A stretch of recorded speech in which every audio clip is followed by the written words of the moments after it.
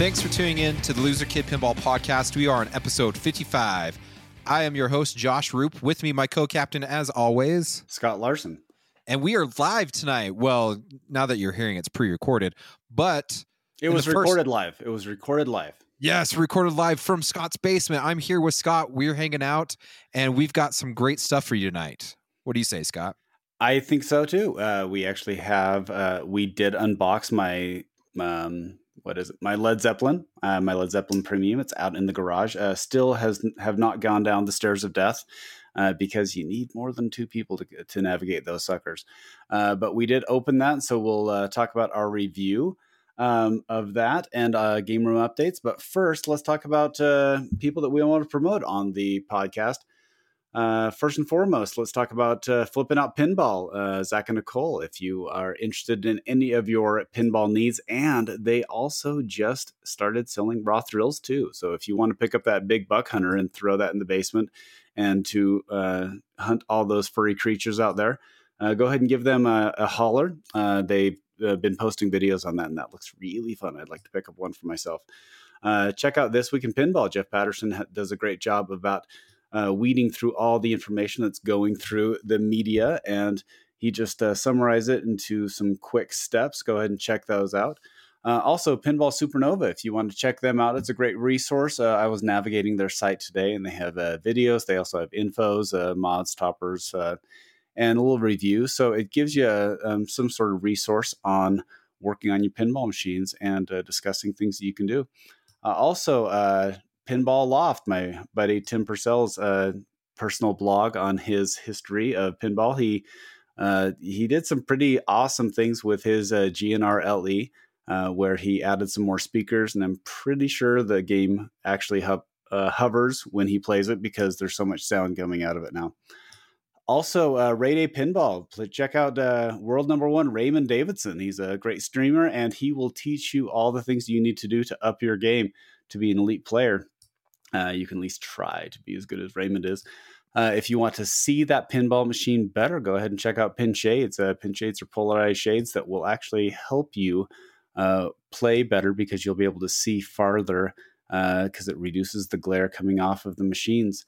Also, check out our buddies Ron and David Dennis up at the Silverball Chronicles. If you want to know more about the history of pinball, they have a great little resource. We had David on the show the other day, and we've been on Ron and Bruce's show. So check that out. Also, if you have that Translight that's collecting dust down in your basement, go ahead and buy a lit frame for it. Go ahead and throw that sucker up on the wall.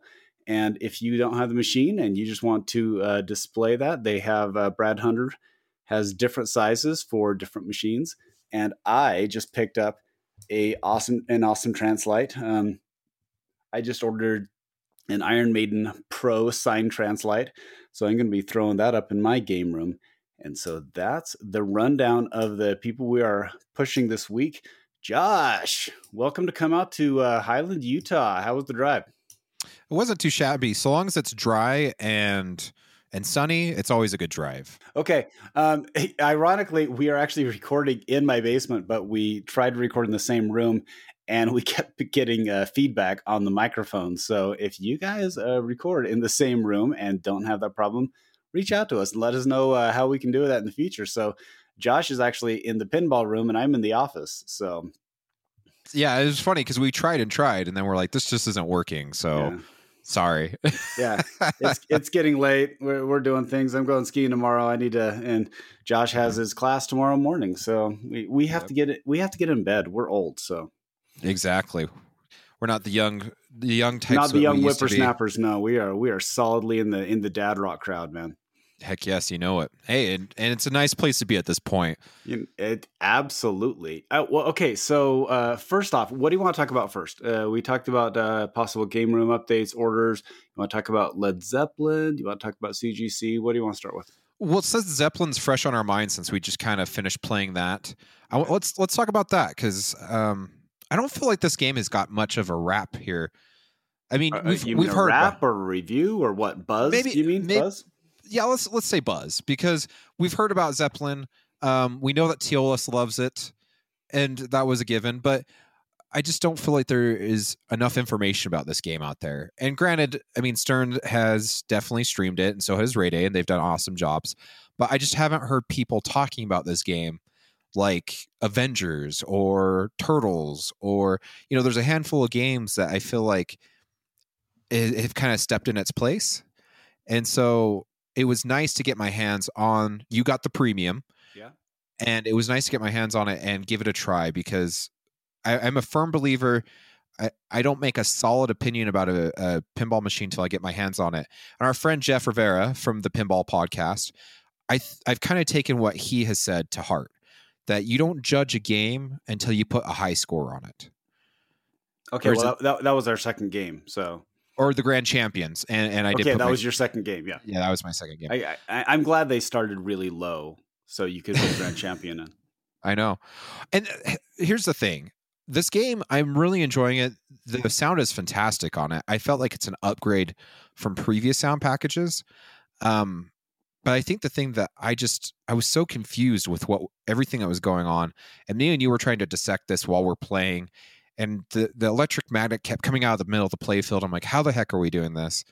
And so once we kind of slowed down, because the rules card, you read it and it's like, if you want to learn more about these rules, you can go online to, it gives the web address. And I'm like, but that doesn't help me right now. Yeah. Okay. Okay. How many times have you gone up to the machine and actually looked at the card, the little card on the left-hand side of the apron? How many times have you actually read that? I usually read it after I get a feel for the shots, just because I want to know where I'm shooting, and I don't want to be putting the cart before the horse, so to speak. So I get a feel for the shots, then I usually read the card to get an idea of what the heck is even supposed to be going on.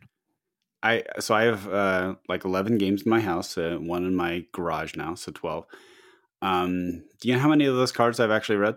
None. Like 2, maybe. And I immediately forget what they say. I don't know. That's just not how I learn games. I wish I were better. And this is my big failing as a pinball player.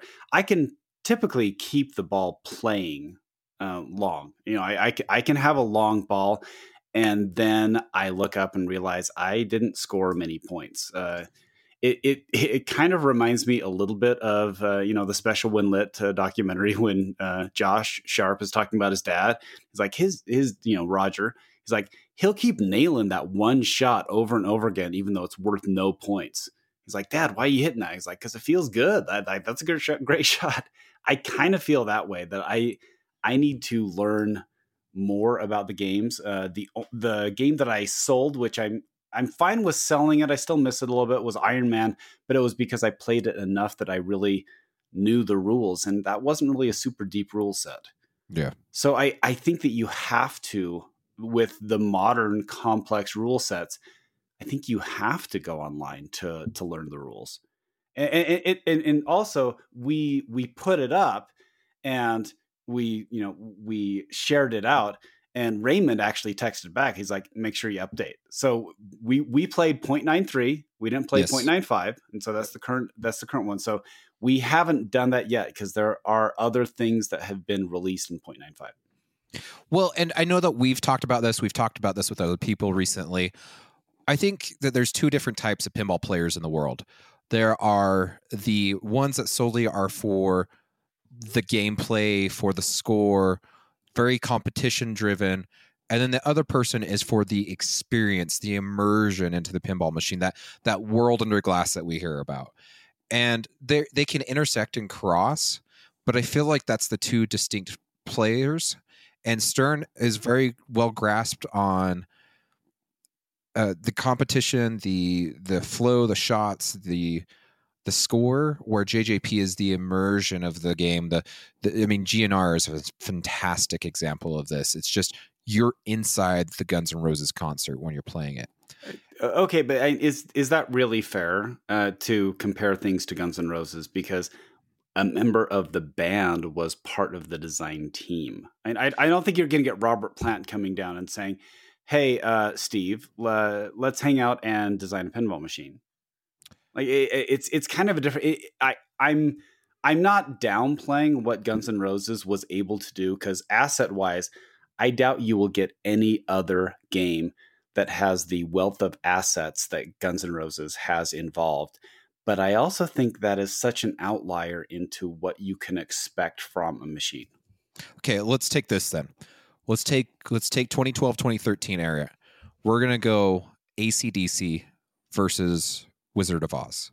I know they're two entirely different ones. Dad Rock, the other one's classic cinema, but there is definitely an experience with Wizard of Oz versus. It's not the best flowing game. It's not the best shooting game, but you definitely have an experience there versus AC/DC, which is, yes, you get the music and stuff like that, but you're definitely focusing on the gameplay and the shots and the flow because it's a Richie game. Is that a fair assessment? Yeah, I think that's fair. And now, Wizard of Oz is certainly a groundbreaking game. I mean, that tilted the landscape of pinball. I mean, really, there almost seems there should be an inflection point. There's really two inflection points. Yeah. In pinball in the last 25 years. There's one inflection point is when Williams Ballet said, we're making more money on slot machines, so we're just going to shut down the pinball. Yeah. So that was one inflection point. And then it was kind of a slow drain on pinball. But then when when JJP put out Wizard of Oz, it was an inflection point where people said, no, we can still do this better. And it propelled people forward. So I guess you could still put AC/DC, because AC/DC was really the first stern, we're back. That was their Back in Black. It was hey, we're going to do things better than Wheel of Fortune and Big Buck Hunter. So to bring it back to Zeppelin, I think that Zeppelin is starting to move across that line of, not only is it competition and smooth shots and great flow, but you're starting to get that immersion like you do with a JJP. I don't know if it's the light bars that are on both sides, like the hot rails that you find in a JJP. The sound quality, I don't know if it's just because we had it on standard sound and it was cranking and it sounded good. The music was good. I actually really enjoyed the sound effects when you're hitting stuff.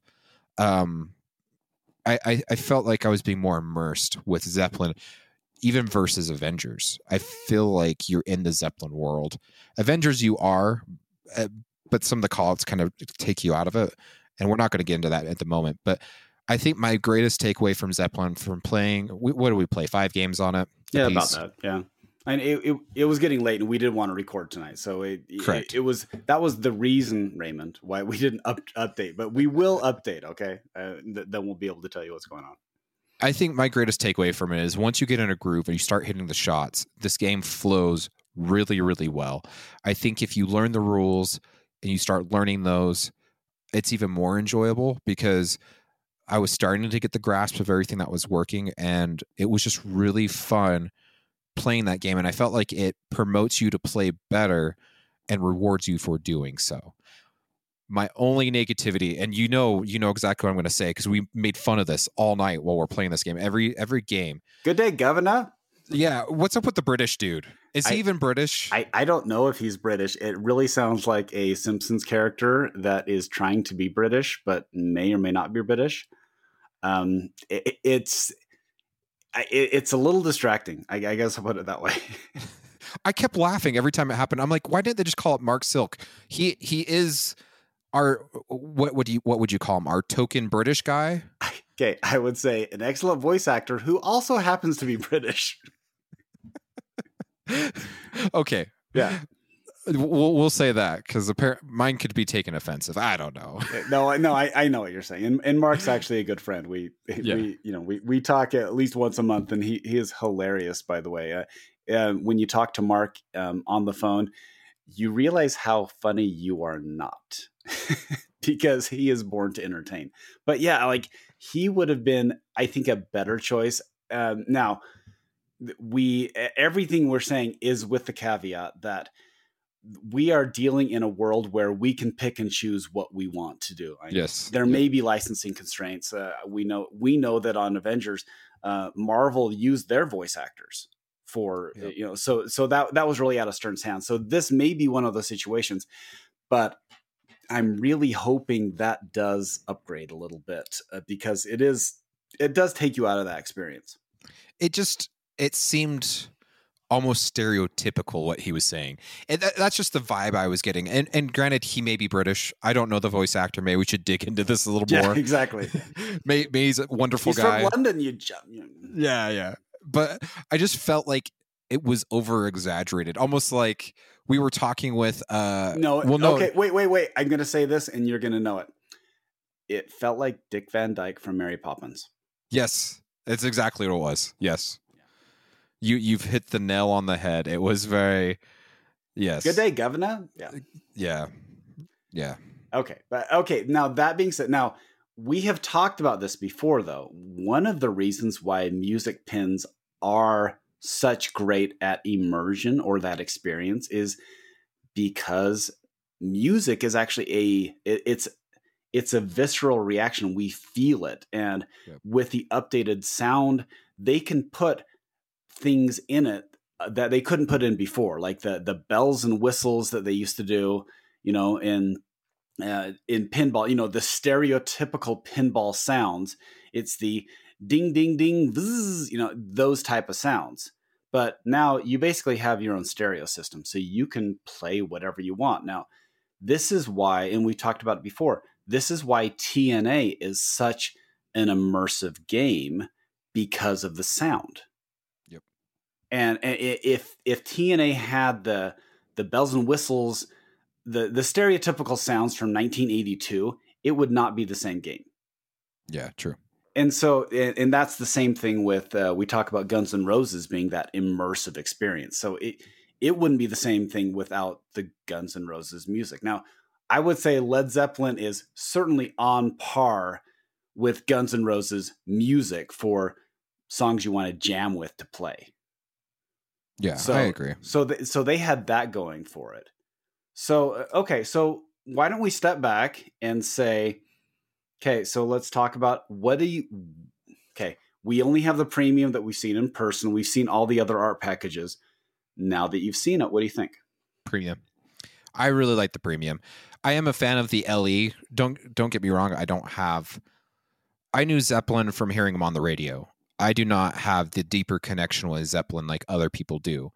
I do recognize Icarus as an actual symbol of Zeppelin. Mm-hmm. And the reason being is by the time I started growing up, when I started walking through the Macy's and the J.C. Penney's and the mall and stuff like that, and they're selling the AC/DC and they're selling it's Hot Topic. Yeah, it's Hot Topic. It's the Hot Topic shirts. Yeah, you want a Led Zeppelin shirt? Yeah. Icarus was always on those shirts. Yeah.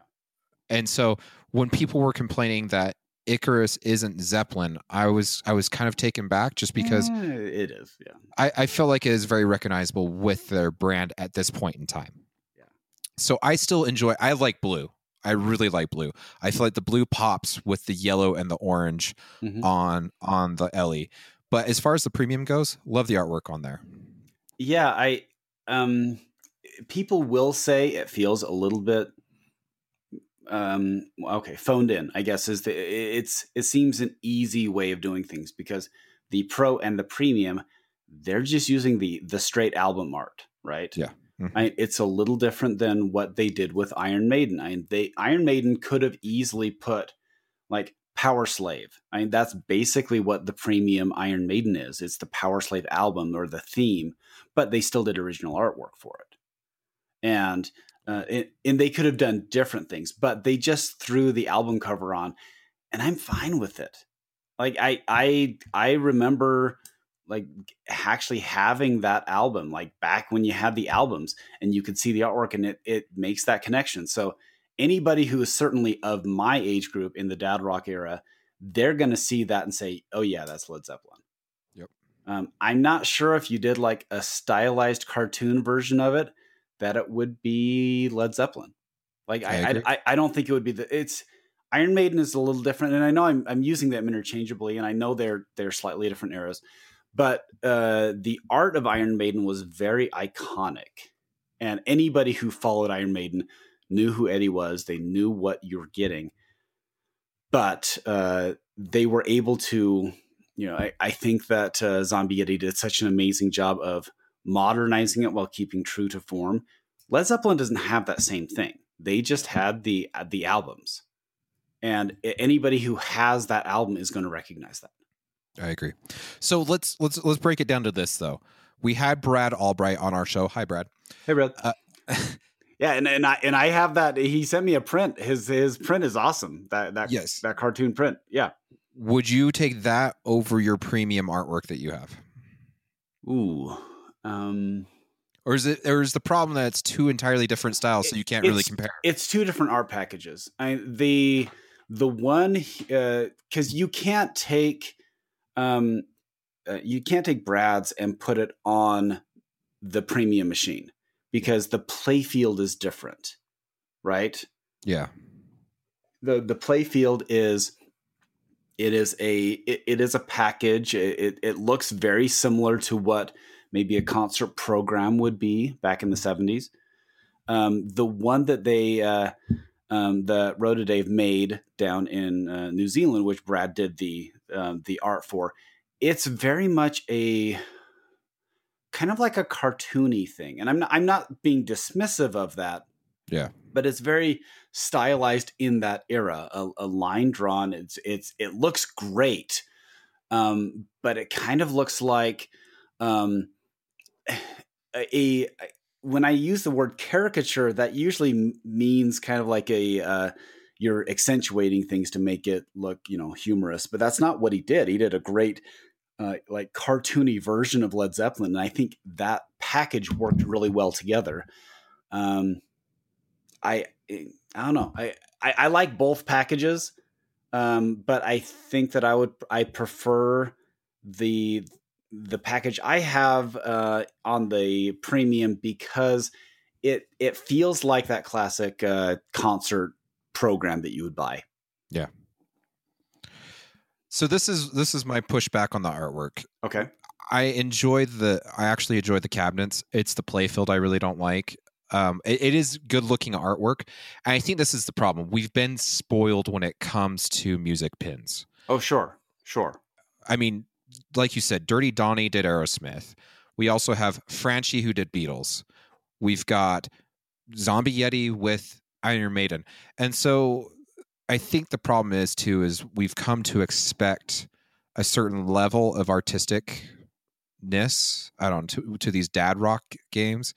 And I feel like it still missed the mark to a point. It's still a good looking game. I think if you're a Zeppelin fan, even if you're not a Zeppelin fan, I think you're going to enjoy this game. Really, really, if you haven't played a Zeppelin, get out, go put your hands on one. They've been out for 3 months now, and play it. It's a very richy game. You know what you're getting. You're getting flow. I feel like Scott has to adjust a couple things on his game, but Richie's been talking about that stuff. So it's just one of those things. Get out, play it. I think you need a formulated opinion of it. I think it's a good game. Is it for me, my collection? I've already bought 3 games in the last 6 months, I swear. So I'm probably tapped out, and Zeppelin's not coming into my collection. But I'm glad Scott got it because it's a really good game. Yeah, I would put the art package as good. Yes, and I'm not, and that's not to be dismissive of it. I actually thought the Star Wars art package was good too. Like the one that people say looked like sticker art, and I totally get it. It looks like stock art, which is kind of what Lucasfilm. They're the ones who controlled that, right? Yep. And so this feels like it is certainly within the realm of what Led Zeppelin would put out. Do I think it is that next level of the other ones you talked about? No, I don't.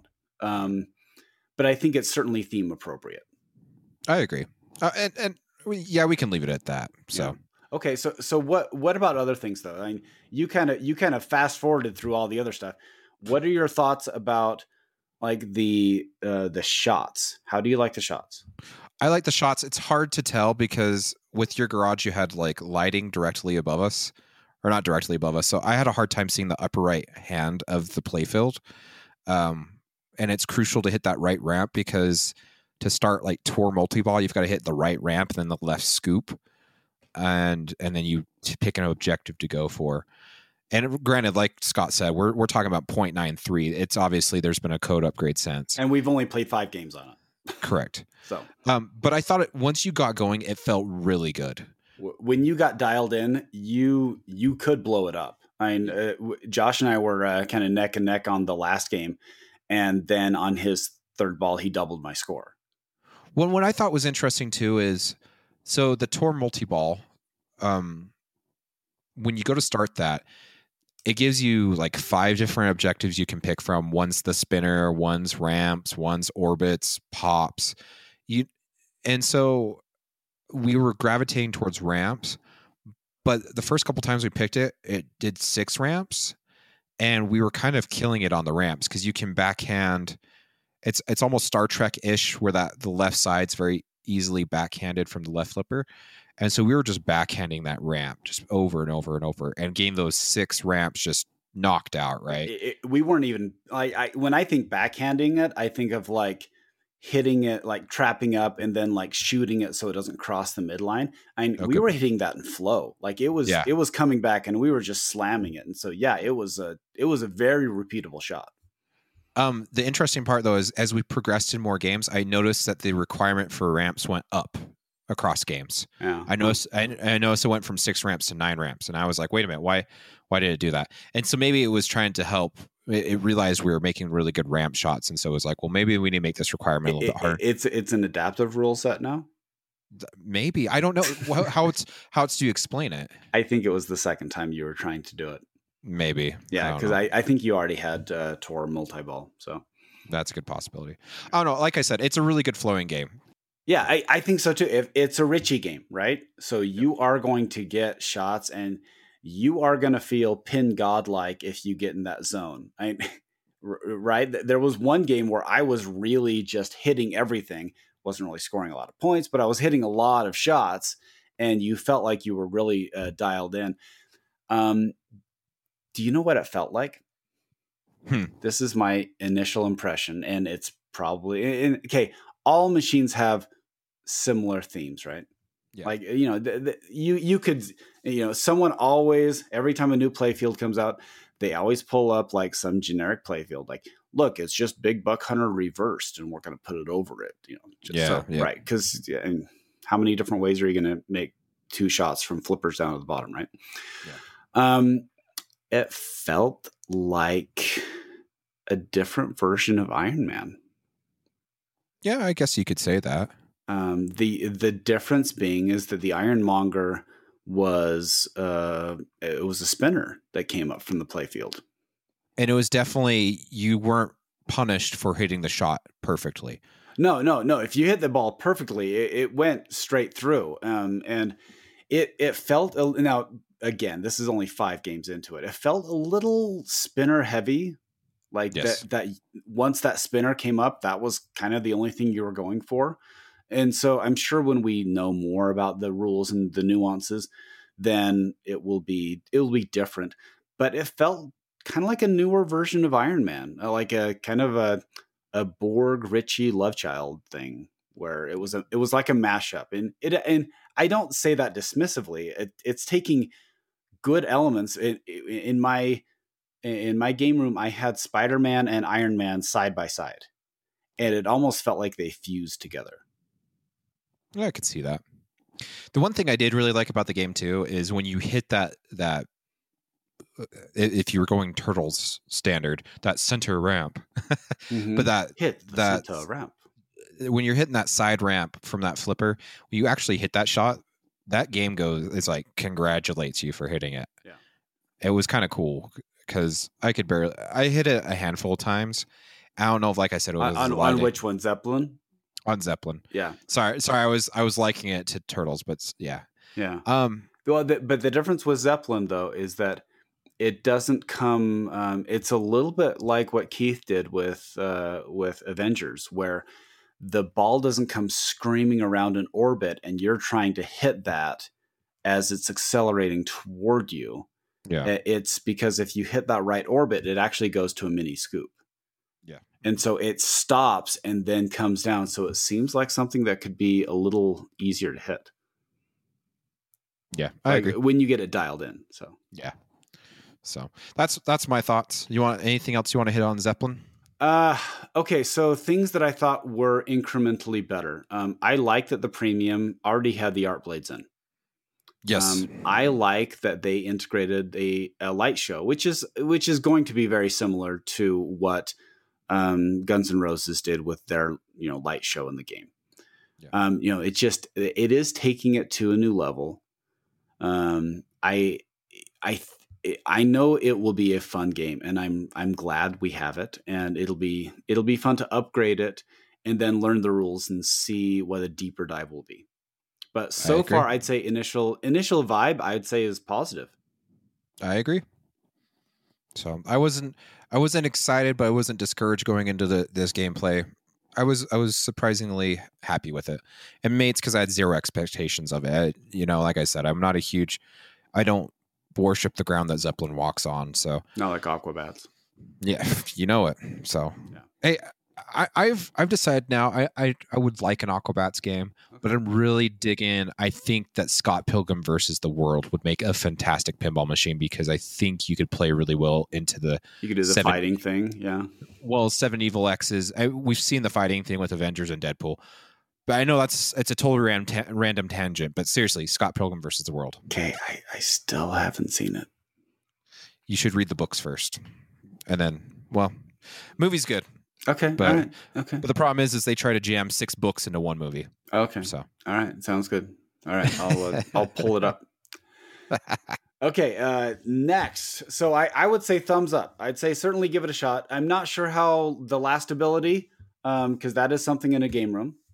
Yep. And so let's move on to game room updates and talk about that. So, Josh, what do you have coming in? What do you have going out? I honestly don't have any plans right now. I offered someone a trade for my Jurassic Park Pro. Not really bites at the moment. I've been talking to someone about a Shadow. I really would love a Shadow. I know that when we were on Slam Tilt, I talked about that's like one of the games I've wanted in my collection. I'm having a really rough time with prices right now. I think everyone else is feeling it. Used markets through the roof. New machine. It's crazy to me because it's like, well, do I spend the money on a Shadow or do I wait to see what Stern comes out with? Because a Pro, isn't kind of the same, right? Yeah. A Shadow's $4,000, but still, I mean, a Pro, brand new out of the box, I drop another 1,000 or two. Well, it's gonna be 2,000. Not just if you can get me a Stern Pro for $5,000, hook me up. Yeah, no, I absolutely. But even like a Stern Pro for $6,000, you have to legitimately look at and say, okay, is a 25-year-old game that has very basic code, because they all had basic code. Yeah, like do you want to do that? And I remember when Monsters came out, people didn't like that they had that retro code on it, which I think Monsters is a fun game. Yeah. But I'm not I'm not a tournament player. So well, and I'm still having a hard time wrapping my mind around Creature from the Black Lagoon being a $6,000 game. This is a game when I got into the hobby was in the mid 2s to low 3s.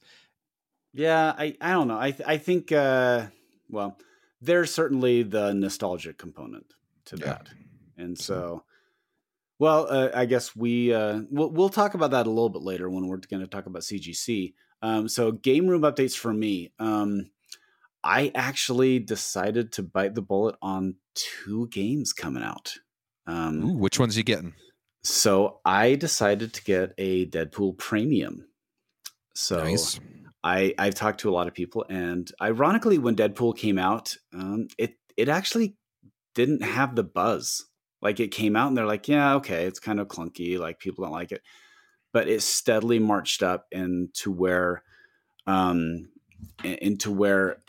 it's one of people's favorite games. Like my friend Tony, I texted him, and he has like 30 games in a pinball barn that he has on his property, and he said he's going to be buried with Deadpool. Like, that's how much he loves it. Yeah. And so after he said that, I'm like, I need to give this game more time, and because I I am a sucker for drop targets, so I decided to get the premium. So I ordered that. I also heard that they were gonna put a few more Iron Maidens on the line, so I put my name on a list for getting Iron Maiden, and yeah, so Iron Maiden went for the premium. I That's the era that's iconic for me in Iron Maiden is that Live After Death slash Power Slave era. Nice. So I am looking forward to that, and yeah, and so I think I'm going to have to start moving things. I think that Spider-Man's going to have to move on, and I don't know. I've enjoyed Turtles. I think it's great, but I think if I'm turning over my new games faster, I think I may have to have Turtles move on too. I'm a firm believer if you're going to buy a Turtles, anyone that's listening right now, if you're going to buy a Turtles, get the Pro. I think you'll be happier with the Pro. If you've been looking at a Turtles and you're enjoying it, I think that's the problem that you've had with Turtles, because I know that you haven't been super pleased with Turtles. It's just hard, I guess. I don't know.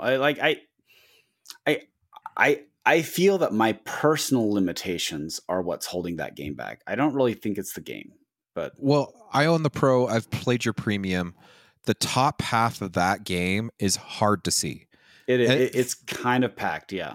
From the side ramp up, and the problem is the most critical shots are in that top spot and they are blocked. And so I played it again tonight while you were upstairs and getting ready for us to get recording, and I enjoyed it still, but I was having a rough time hitting some shots just because you can't see anything on that upper half. Visually it may be a little more challenging, but I think if you had it, you would just kind of know. Like if I play a game enough, I know where the shots are, and I just so I don't know. I think that it's you just have to learn how to turn. This is one of my issues about trying to move on. I'm just trying to learn to let go and sell games. That was my first game that I sold that I thought was going to be bolted to the ground was Iron Man. And I felt that I sold it because I needed to move on. I needed to play other games. And that's kind of the only game I was playing. Well, and COVID's kind of helped that too. Yeah. No, so. I think so. And so those are, I also, I still have a few things to install. Oh, I got my new, my Subway for Avengers. So my Subway holds up. It's a limited edition. So the balls get kind of stuck in there. So Stern sent me a new one. Thanks, Stern. And I will be installing that too. So that will be a lot more fun. And yeah, that's so that's my game room updates. Nice. Yeah, I'm just waiting to see what comes out at the end of the month / beginning of April, and we'll talk about that later. Yeah. But I keep getting this itch. I need another pinball machine because we all get that, right? Yeah. And I'm like, just hold off. It's March. Everyone knows what March means, so let's just see what's in store for March and the beginning of April. Yeah. So we'll see what happens there. But, okay. Yeah. So do you want to talk about releases next, or do you want to talk about speculations? Let's talk about really quick. Let's talk about us ourselves. I showed up to your house with a newspaper. Oh yeah, that's right. Josh is infamous, which is more than famous. What happened, Josh? So the local newspaper in my town reached out. They've been around for decades, and they wanted to do a human interest piece, is what they called it. They'd heard that we'd won the Pinball Industry Awards. Sorry, not win. We were recipients. There. Okay. We won the award. And so they asked me to sit down and give them an interview. And I found it funny because you read the article and it's a good article. But I'm like, I sat down for like an hour and a half with this lady and I feel like they didn't use much. And like you said, they only sent you 3 questions or something like that. And then I felt bad for like Dennis Kriesel because they didn't even reach out to him. But it was just funny because like a lot of our friends and colleagues in the hobby was able to give their take on it, and it was an honor. It really was. And it's funny because we've been doing this for how long now? Well, over 2 years. Yeah. And I haven't heard much in my town about doing the podcast, which I don't do this for recognition in my town. I do it because I really enjoy pinball. And like I said, from episode 1, I want to be part of the conversation. I want to give my take on it and give a positive spin in the industry, because that's what I felt like we've needed. But it's funny because as soon as the article piece came out in the newspaper, more and more people have been like, "Aren't you the guy from the newspaper?" Like, yeah. And I'm like, people are like, this is terrible of me, but like, I thought everything was online nowadays, but apparently a lot of people still receive or read the newspaper in my town. And so I've had a lot of people say, "You made the front page of the newspaper. That's amazing." Yeah, I mean, front page in Vernal. So we're trending. We're trending. So in Dinosaur Land, so that's a Tri-County area. We got 80,000 people down there, man. We've got a lot of people. No, so. In all sincerity, it is actually really cool, and I'm glad that we got a write up, and that's cool, right? Yeah, definitely an honor. It's what else can you say about it? It's pretty cool that other people are starting to take notice of the pinball industry, and we're just happen to be a stitch in the tapestry that is this hobby. And it's cool that it's not just a story associated with the song Pinball Wizard, which is usually what happens. Yes. And that's what's funny. It made me chuckle. There was a couple of things like Roger Sharp and his sons. Like, there was no mention of Zach and Josh. Yeah, it just and the rest. Right. It was funny. It's kind of like Gilligan's Island, where it's like they name 5 of them and then they leave out the professor and Marianne. They're like, and the rest. Yes. It's like there's 2 people. You couldn't just name both of them. Really nice. I was honored to be a part of that. So that was cool. That was a lot of fun. So, and the other thing that I'm even more honored about, we got a message today from Rick Nagel, and he said, "Hey, your guys' logo is now in Avengers." Boom. So if you do the LKP like you do with Turtles, the 11, sorry, no, not 11. It's 12 left, 1 right, 11 left, 1 right, 16 left, 2 right. Okay, wait, what's that? Okay, first you have to clear it because you have to hold both flippers. Yes.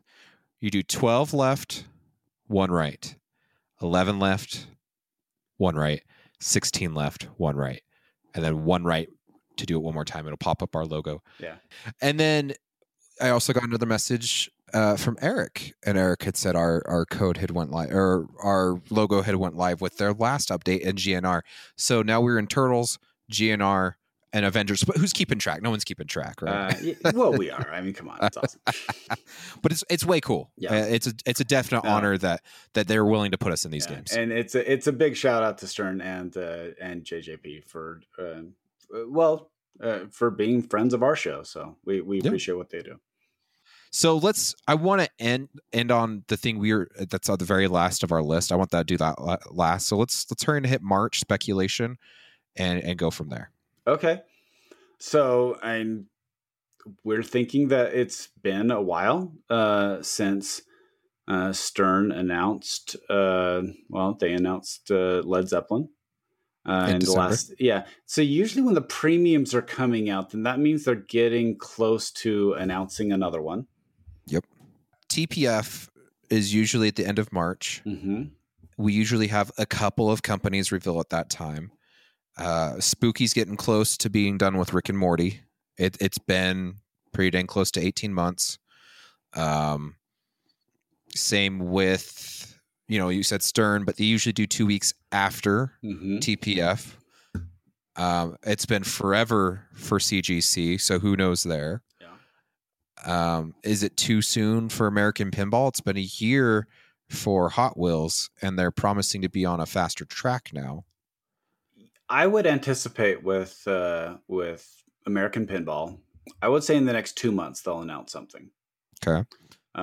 With Stern, I would probably say, I don't think they'll announce this month. I think it'll be end of April.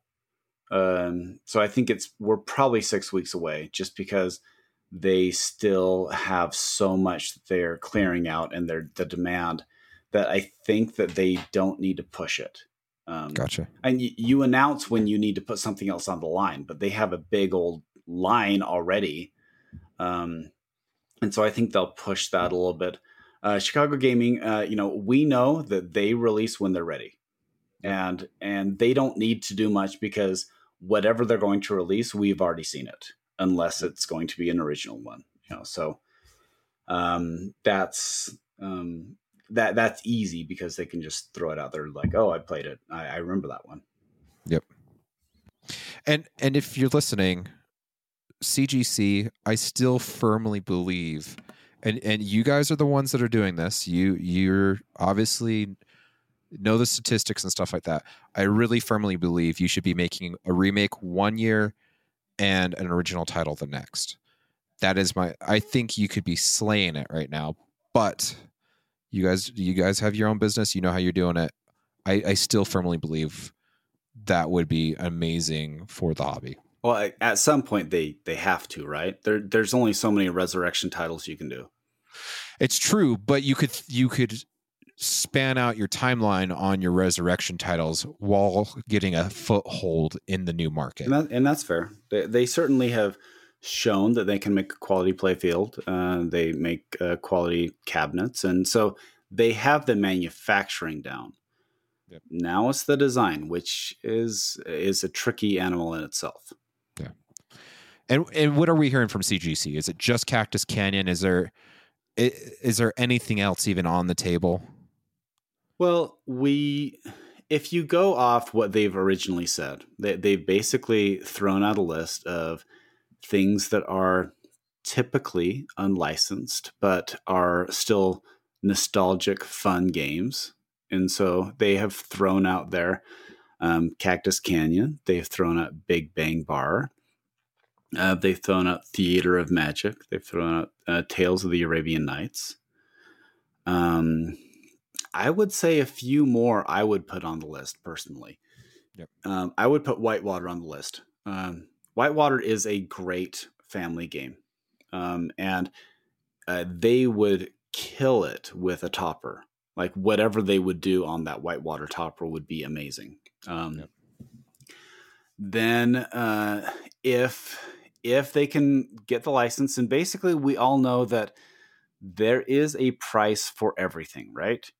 And so you could get, I know people, I am not a big fan of Addams Family, but I know there are people who are.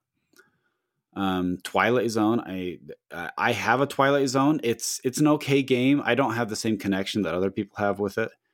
So I think they would definitely do well by doing that one.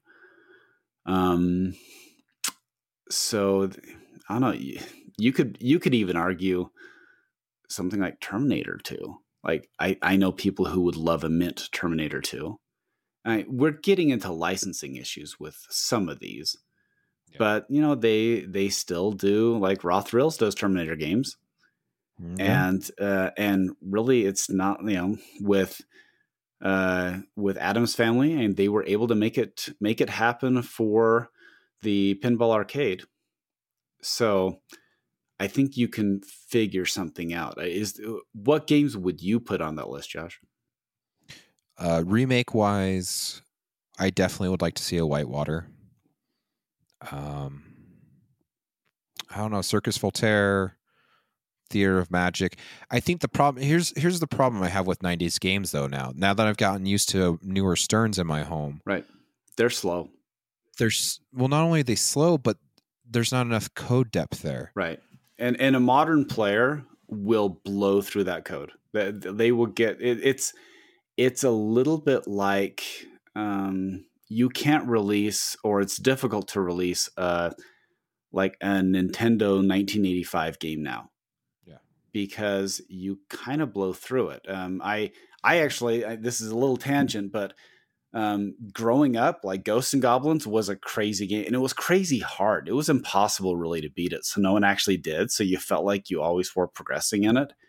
I bought like a remake for the Switch, and I've played it for maybe like 8 hours, just an hour here, an hour there. And I'm pretty close to the end, and I don't think I'll play it again. This is more of a, hey, that was fun. It reminds me of that, but I don't know if I would do it. So it's the same type of thing. If you release a game that's 25 years old, okay, but unless it has that nostalgic component and you're not selling to tournament players. And tournament players, they don't buy Monster Bash because they will boss Monster Bash around. Yes and no. Monster Bash they'll still play because it's still fun, but it's not The Walking Dead. But Attack from Mars, that's the one caveat to all this. It doesn't have super deep code, but the game is challenging enough. It's dangerous. It's still dangerous. A lot of those games, though, they're not, if they're dialed in correctly, they're not dangerous. Yeah. And that's the reason why you don't see a lot of Medieval Madnesses out there in high-level tournaments, because guess what? Keith Elwin can rule the kingdom every time. Yep. Well, and I think the other problem too is, this is something we alluded to before. I honestly, if you're going to make these remakes, I love it because you get a new in-box game, and I would rather almost every day buy a new in-box game. What was an Attack from Mars, even Classic Edition? Yeah, it was still 6,000. Yeah. And that was my thought. That's why I bought an Attack from Mars remake, because I didn't want the headache of maintaining a 25-year-old game. Yep. And same with Medieval Madness, and same with if they do Cactus Canyon. Here's the thing with Cactus Canyon. I think this is why it's lukewarm. There's not a ton of them out there. There's 900 of them. The code isn't complete, so it's hard to base an opinion off of a game that was never really finished in the first place. I think it's an idea. That's basically what it is. It's an idea and rarity. Well, and I think you look at the lineup, you've got Medieval Madness, which is the quirky, it's the medieval times quirky stuff. Well, it's the Holy Grail. I mean, come on. Yes. Then you have Attack from Mars, which is the quirky alien stuff. And you have Monster Bash, which actually uses the monster characters, but it's the quirky monster pinball machine. So you've got Cactus Canyon, which is the quirky cowboy pinball machine. Like, you can see the theme going through these machines. And I don't know if it was overdone by the time we got to Cactus Canyon.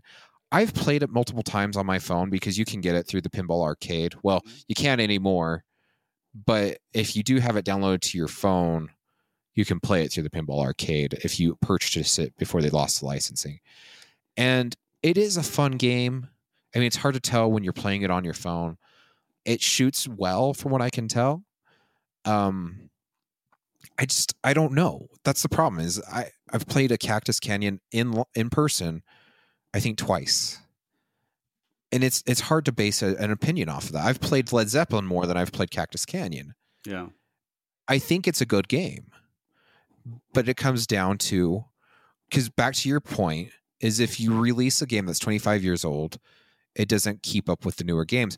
But the problem with your analogy is, a lot of times when they re-release older games, it comes out for a fraction of the cost of the new games. I can go on Nintendo right now and I can buy Ghosts and Goblins, like you were talking about. It either comes free with my Nintendo yearly subscription, which is $20, and I get a slew of other games, or they just remade Ghosts and Goblins, and if I remember correctly, it is like $15 or $20 to buy. That is a third of a brand new game at $60. So that's where the hurdle is with remakes, in my opinion, is you're coming out with a 25-year-old game, but you're still coming out at the same cost as a Stern Pro, as a Stern Premium on these. And so are they in the right price range? Right now they are. I mean, everything else is... COVID has definitely, and it's not just pinball. It's trading cards. It's wood. It's metal. It's everything has went through the rough. Everything that's home related. Yes. Comic books. Everything's went through the roof. It's ridiculous. So I shouldn't have given away all my comic books like 10 years ago. No, you shouldn't have. You should have sold them right now for a premium. Yeah. So that's my spill. That's my spill on the remakes. I love them. CGC, I have bought each one of them except for Medieval Madness. So I guess, 2 out of your 3. I've loved the quality. I've never had an issue out of the box with either one of them. Yeah. I feel like we need more, quicker. I appreciate you guys staying radio silent until you're ready. I think I think that's one thing. Like either people need to not give CGC crap for not talking, or they should not give Deeproot crap for always talking. Yeah, okay. Everybody knows my feelings on Deeproot. At least when they release, it's always a solid option. Yes. And so, like, I'm totally fine with what CGC is doing. But yeah, it'll be interesting to see, and I'm certainly looking forward to it because they've never, they never, they haven't failed us yet, right? Correct. Yep. And everything is completely solid. So, yeah, I'm always interested to play it. Now, I didn't buy Monster Bash, but my friend has Monster Bash, and so I can play it when I want it. Yeah. We'll see what happens if the wide speculation is it's Cactus Canyon, but if it's Big Bang Bar, if it's they're going with the games that command the highest price, right? Yep. So well, that's everything right now. It seems like. Yeah, but I mean, the reason why they went with Medieval Madness first is because it was $17,000. Yeah. So you could remake it for 10, still make a profit, and right. It would be a and big so deal. and so there's a reason why, and it's dollars and cents why they're choosing the games they have. But it'll be interesting to see eventually if they get back down to. And I know there would be people lined up to buy Indiana Jones: The Pinball Adventure, even though I don't think it's the best game. I think it's a fun game, but I don't think it's their best one. Yeah. But because you have Indiana Jones, right? Well, and the interesting part to tie this all back together, if you haven't listened to the Pinball Show Midweek Edition, where they interviewed Tom Capera, who was the original designer for Cactus Canyon, one of the statements he had made is that CGC hasn't contacted him. Granted, he might just be saying that, and he's actually been back behind the scenes helping with it. But it sounds like that's all speculation. That's 100% speculation. But I found it interesting that Tom had said that they haven't contacted him. Yeah. So, yeah, and then it'll be the one other. Sure. I know I don't want to dig. I don't want to really open this door, but one person we didn't hit in March. Do you think Deeproot is ready? Because Steve Bowden was on Final Round talking about food truck.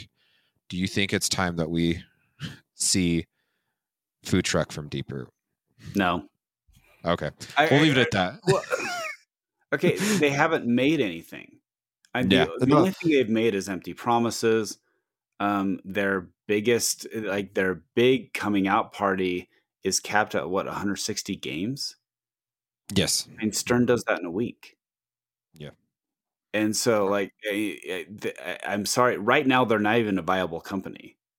Like, they're kind of along the same lines as the Crazy Carnival guys. Yeah. And it's at least those guys made some games. Man, I wish that would have worked. Why haven't we heard from those guys? That should be someone we should be calling Pinball Circus to figure out where the crap is our kingpins. Yeah, I does no one care? I kind of think that's what's happened. Like right now, there was lukewarm reception, so these two dudes are like, no, let's not worry about it. I think what happens is you have to time and strike when it's right. Okay, so how about we look back in the Wayback Machine, and okay, what about if those games came out in 2012, 2013? So the run up to that was, this is just Stern, but AC/DC, you have X-Men, you have but before AC/DC, you have Transformers, you have Tron, Rolling Stone, Avatar, Iron Man. So there's some good hits in there, but there's some misses, and people are like, yeah, okay. And then you get Metallica, which turned out to be a great game. Then you have Star Trek, and then you have Mustang, then you have Walking Dead, then you have WrestleMania, the huge hit that was. Then you have Kiss, Game of Thrones. Like, you have some of these games that have really grown over time. Like, are you going to...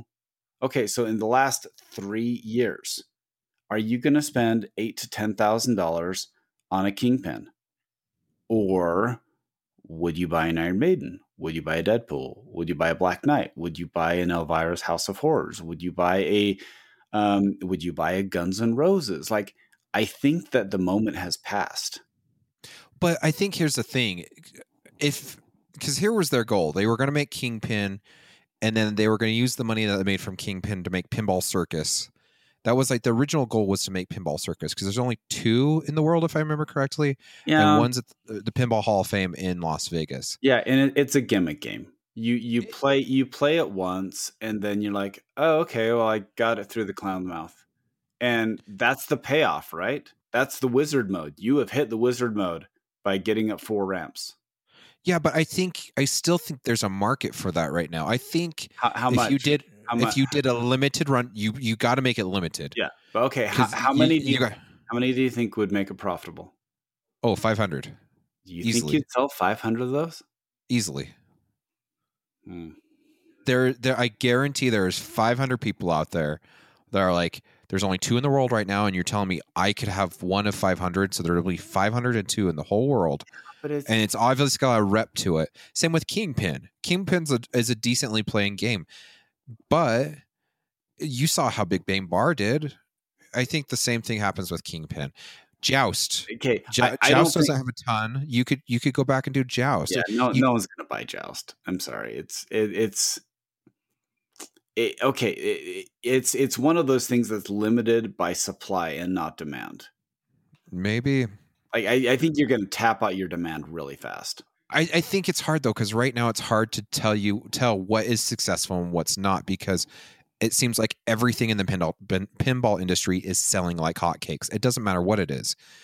Like a year or 2 ago, before COVID, you could go on and almost find any pinball machine for sale. Even if it was at a ridiculous price, you could find it for sale on Pinside. Now it's hard to find any pinball machine for sale on Pinside, used or new. Yeah, and that's true. I think the only thing that has been in stock is Stranger Things, which actually I think would be a decent game. Like I think it'd be fine. Like I would take a Stranger Things. So that's what. Okay, so tie this all back. That's our March speculation. It sounds like we kind of agree. We might be seeing something. Well, we'll definitely see something from Stern, because we're coming up on their time to reveal something new. We don't know anything about CGC.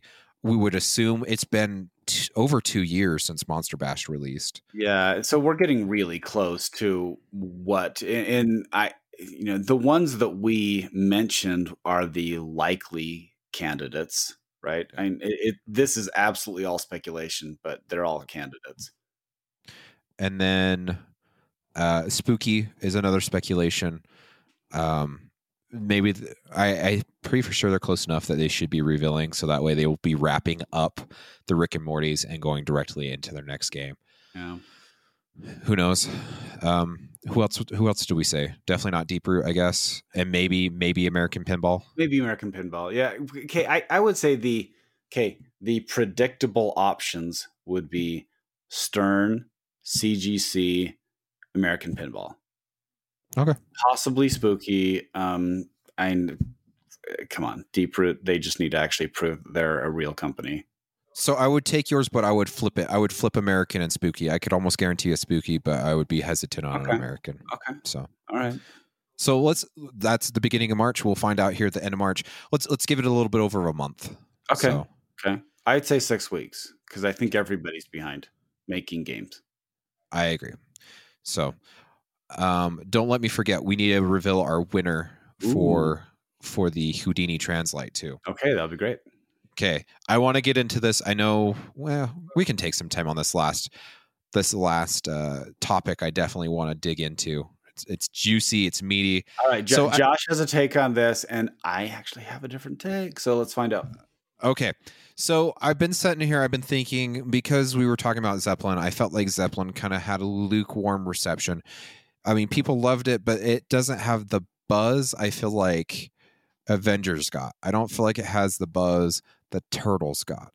So I started thinking back, and I'm wondering if, and I want to know from the audience, like, I want you to comment on our post. It's going to be called The Winter Curse.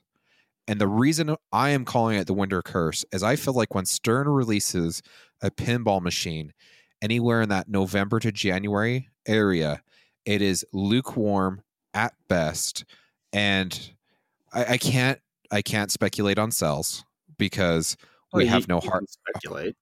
Well, we can speculate, but we have no hard numbers. Okay.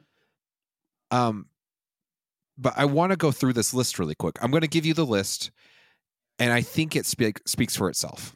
Okay. Okay. So 2020s was Zeppelin. It's hard to give a definite if it's a lukewarm. Jury's still out. Jury's still out. Jury's still out. Let's say that.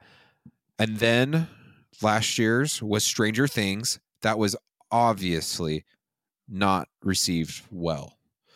And granted, that was more design than it was theme. 2018 Monsters. 18, 19, yeah. Sorry, Stranger Things was 19. Monsters. Well, it was January 2019, but like I said, we're going by winter release. Fair, yeah, sure. Monsters. Definitely, the artwork was fantastic. Once people started playing it, they said it was too basic, and the gameplay was not where it should be for Modern Stern. The year before that, Guardians of the Galaxy. It is a great game now, and a lot of people revere it as a very fun game. But when it first came out, there was a lot of hate on this game. A lot of hate. Yeah. The year before that, Aerosmith. It is a good game. But when I talk modern Sterns, even let's just talk dad rock pinball machines, I do not feel like Aerosmith deserves the credit it should when you start talking dad rock. Obviously, AC/DC is going to come up, Metallica, all those games. We're still going back. This is each year. And the next one is The Vault of Spider-Man. And you cannot tell me this thing was received. The artwork was good. Everything else was trash on it. Yeah. Well, actually, okay. I thought the sculpts were good. And this is, yeah. Yeah. Okay. You're right. It wasn't received super well. It actually plays pretty well. And people just didn't like the cartoon. Well, the funny thing is they weren't over the top with the Tobey Maguire Spider-Man theme, but they were less impressed with the cartoony Ultimate Spider-Man theme. Yes. Okay, we're still going back. We're almost 7 years back now. Okay. Ready for this? Okay. WrestleMania. Ooh, You cannot argue with me that this one's fantastic. So I'm calling this the Winter Curse. That one is fantastic because Raymond has owned 5 of them. Okay, but still, I'm calling it the Winter Curse because I just went through 1, 2, 3, 4, 5, 6, 7 games. Like I said, we went back 7 years, 7 games. I would argue the best one out of that whole list is probably Aerosmith. I'd say Guardians. You think? Well, I'm going to go with at the time. Okay. You mean how they were received at release? At release, okay. Yes. Okay, that's fair. I feel like there's something. If Stern's releasing in the winter, it almost feels like a miss. And I could be entirely wrong. I mean, looking at this list fast forward, Stranger Things has obviously, before COVID was a thing, it was doing fantastic on location. Guardians has become a very better game. Yeah, I think there's something here. I feel like your best games are coming out in your spring, summer, and fall. Okay. Fall is hit or miss. But I think overall, your winter window, if you had to go to 3 titles a year instead of the 4, you get rid of the winter title. It's just my saying. Yeah, I guess my pushback would be that when you look at a lot of these games, they were released on very basic code. And so if you look at, I don't remember super well when like Metallica and Star Trek came out, so I can't tell about the evolution of that. Okay. However, Mustang came out. It was pretty, the code actually improved. It wasn't a huge seller. Walking Dead, when it came out, was a dog. You remember people talked about the Hick Hillbilly, like the horrible call-outs? Yep. WrestleMania, yeah, dog. Kiss was never a big hit. It's kind of grown later, but it kind of came out with a dud. Ghostbusters art was great, but people hated the code, obviously. Batman 66 for multiple reasons. came out and was on bare bones code, and people killed it because they said the layout was horrible. It doesn't matter what you do with code, the layout's horrible, and now people like it. Yeah. Guardians of the Galaxy, same thing. The code was so basic. And Deadpool, same thing. They're like, yeah, it's kind of clunky. I don't really get it. Beatles, Monster, like it's kind of this interesting thing. I would say the only ones that universally came out and said, oh wow, that's great, like when from the start, Iron Maiden. Iron Maiden came out, the code was great, but also, and yes, it's a great game, but Keith was working on this game for 4 years, and so it kind of came pre-done. And then when Star Wars came out, super complex code, and it still hasn't warmed up to be like a fan favorite. It never really got that second push to make it great, except what people do like the comic version of it. I actually prefer the clip art version, but Jurassic Park, again, a Keith game. It came out, the code was pretty much done. Elvira, when it first came out, it was a little Luke, but because Lyman's been working that along the code. So I think what you are seeing more is an evolution on code is making a bigger deal. Now, this will be the first time that that a winter release has come out with near complete code. Yep. And so I think that's going to be what will be the deciding factor. I agree with you to a point that it seems to be a little bit of a nadir, that you're not that it has been a less well received game, but I also think the code was never there, and now that they have hired more coders, they're able to spit out the code a lot faster. It's Avengers is already at 1.0 code, right? Yeah, and that came out less than 6 months ago. And remember how long we used to wait for that stuff? So I'm hoping that that's what it is. But yeah, you do have something valid. There is something there. I don't think it's quite as cut and dry, but there's something to what you're saying. Yeah, like I said, I feel like the hits are not in the winter months. Yeah. And I don't know if Christmas plays into that. I don't know if everyone's feeling broke from, like, even if you're not of the Christian faith, I mean, a lot of people celebrate some type of gift giving holiday in November, December. Like November, December is like, we're ramping down. It's been a crazy year. Let's get it with family. Let's have some meals. And so usually people are feeling broke from either traveling or gift giving, or whatever it may be.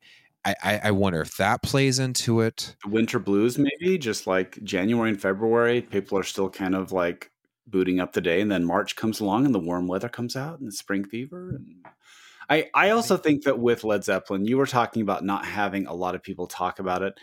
I think there is something to be said about a slightly older demographic. Yeah. I mean, this is a 70s band. This isn't like an 80s band. And so I think that there's a little bit that you're looking in the 50 and 60-year-olds who actually had the possible chance of seeing Led Zeppelin. Yeah. Like there's no chance I would have seen Led Zeppelin. I was born in 74. So unless I went to a concert when I was 6. And so like are they as active in promoting and talking? I mean, there are some really big promoters out there, but I just don't know how much they are going on Pinside or posting about the stuff. So I wonder what the sales are like. I wish we had more numbers, but that's a good question. I've liked Led Zeppelin so far, the 5 games. So. Well, and like we said, jury's still out. Hopefully Led Zeppelin breaks the winter curse is what I'm calling it. And I really do. I feel like a lot of these games are either underappreciated or they just never got out of that rut they were stuck in when they first came out. Yeah.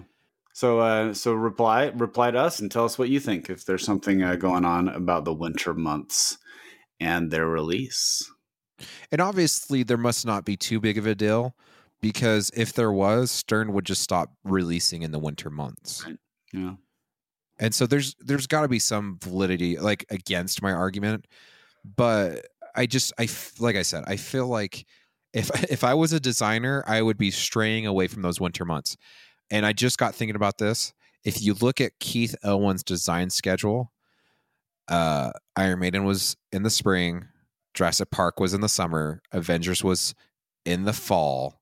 His next release, if we go by just guesstimation of where everything else is released, he may be the next winter release. You mean next year? Yes. Yeah, maybe. So either December, January. Yeah. Yeah, who knows? That'll be interesting to see how that goes. So really quickly, back because one thing we didn't cover with a possible Stern release here, the end of the month, beginning of next month. Who's the designer? Let's hurry and run back through. Steve Ritchie just did Zeppelin. We had Keith Elwin on Avengers. We had Borg on Turtles. Eddie on Stranger Things. I don't know if Gomez is going to be throwing something out there. I mean, he's always been the kind of the on-call guy. Hey, we need a pinch runner, so he throws him in. And we all know the story about Deadpool, which turned out to be a great success. But I mean, George is running the company, so is it possible George does one? Maybe.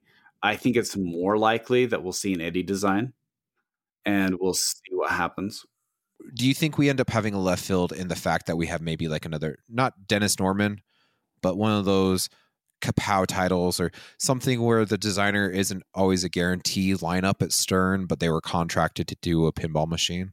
I think there's more uncertainty about this next release than there probably has been with previous releases. Based off the timeline, I would assume it's Eddie. That seems right. If Eddie's lined up to do another one, I would say that it makes sense to have Eddie do the next one. Yeah. I'm trying to think, what other designers am I leaving out at Stern?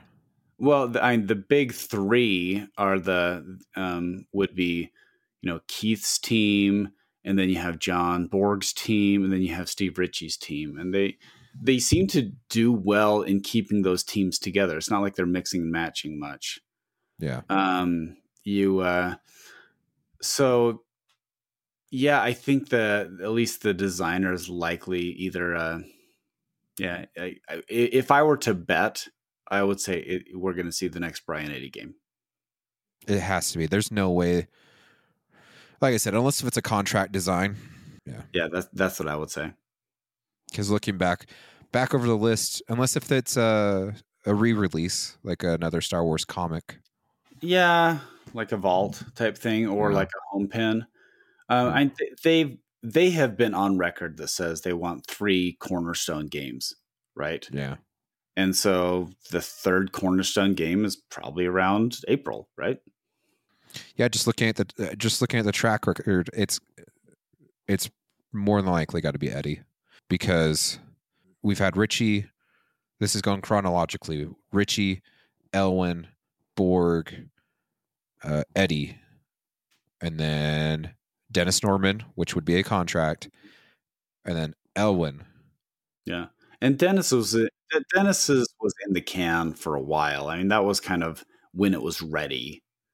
But we can see I'm seeing very consistent here, because like I said, after Eddie, it went back to Elwin, then Ritchie, then Borg, then Gomez, and then another Gomez with Beatles and Deadpool. Wow. The only ones that seem to jump a little bit is it seems that Elwin's on a tear of designing faster.